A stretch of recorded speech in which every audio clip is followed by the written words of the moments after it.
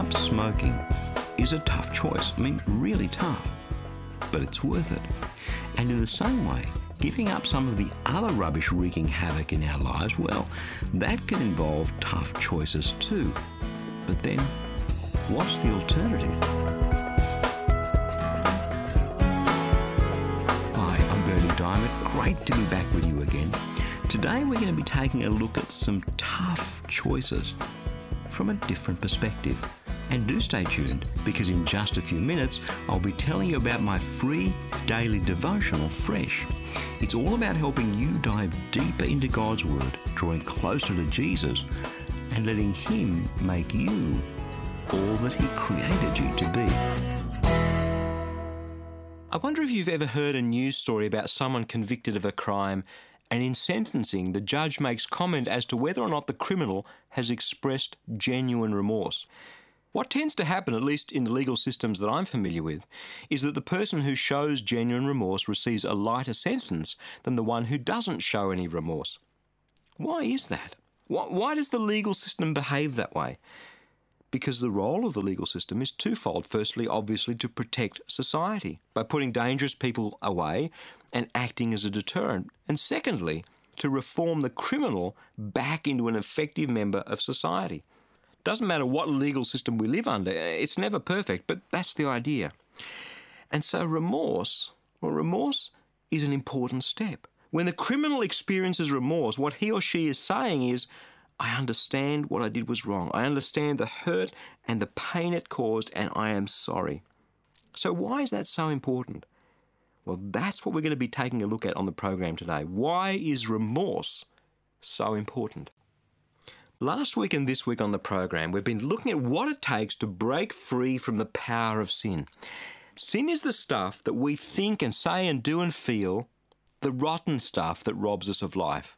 Anger, unforgiveness, resentment, envy, pride, fear, all those things begin in our hearts and have terrible consequences on our lives and the lives of others. I've observed on more than one occasion as we've been looking at this notion of sin and breaking free from its power that God's opened the way for that to happen. Jesus died on the cross. The just requirements of God, God's system of justice, have been met. Jesus paid the price for your sin and for my sin. Through Him we're forgiven. Instead of us living out the sentence of sin, He did. And then He rose from the dead. And that empty tomb gave us a new life that starts here. We have both of those things, a clean slate and a new start when we believe in Jesus. The problem is, so many people do, but they never seem to be able to break free from the power of sin. Today, we're going to talk about taking the tough decision to do just that. And I'd like to illustrate it using that legal example because it's something that most of us understand. Sin in God's court of justice, no matter how big or small, is punishable by one thing: death. Eternal. Eternity without God. And there's a name for that. It's called hell. It's something we're all guilty of, so we should have to serve the sentence. Instead, because of God's love and His grace, God sends His Son Jesus to die once and for all for you and me. And here's what the transaction of faith looks like. We stand before God, we know the sentence we deserve, and He asks us, are you sorry? And we say, God, I'm so sorry. I know I've done wrong. And He gives us this option. Will you, instead of accepting your punishment, accept that Jesus has died for you? You have a choice. You can stay on death row and wait for the inevitable, or you can put your faith in Jesus and accept what He has done for you in taking your punishment for you. Put it that way, it's a bit of a no-brainer if you ask me. So let's assume for a minute we say, yes, God, yes, Your Honour, I accept Jesus. God's response is this: you're free to go. You have life again, abundant life, eternal life, because you've accepted what Jesus did for you. And the gate of the jail swings open and you and I walk free and it clangs closed behind us for the last time. And in fact, Jesus died for every sin, past and present and future.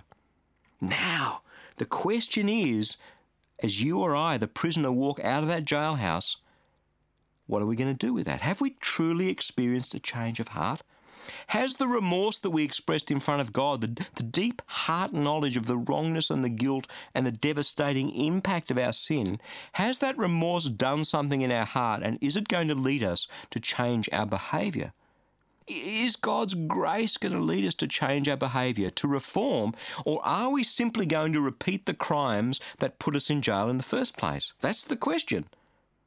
And it's at this point that we have to take some tough decisions. Maybe you've heard people use this word, repent.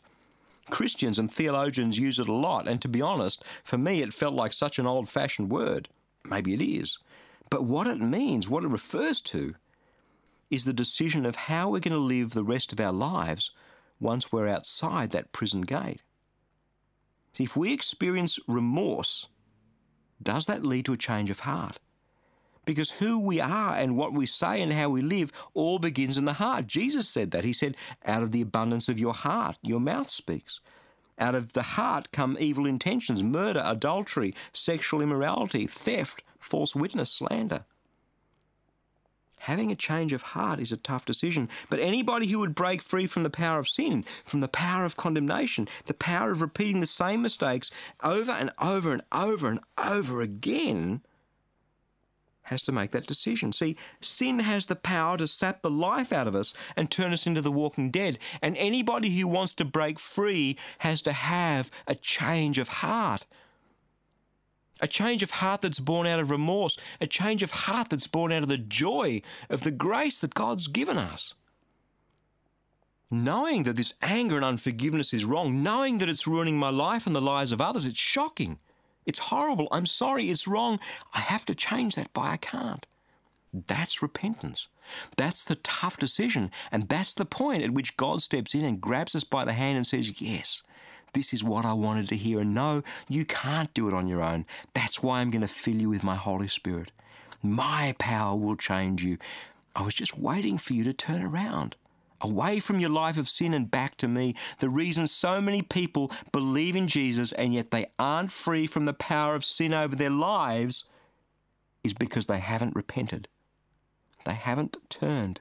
They haven't felt the pain of remorse and the joy of grace and had a change of heart.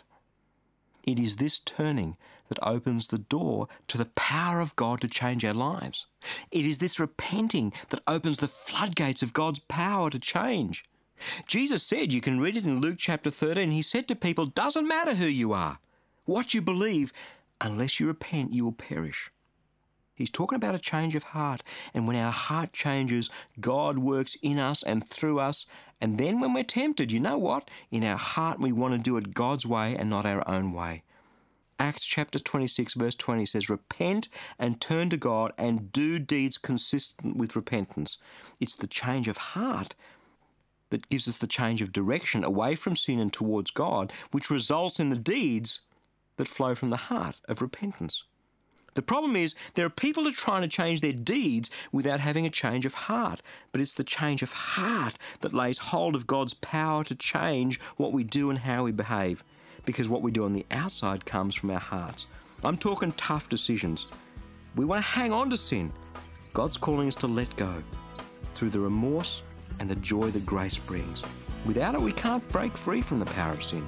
We cannot be free from its tyranny. We just can't.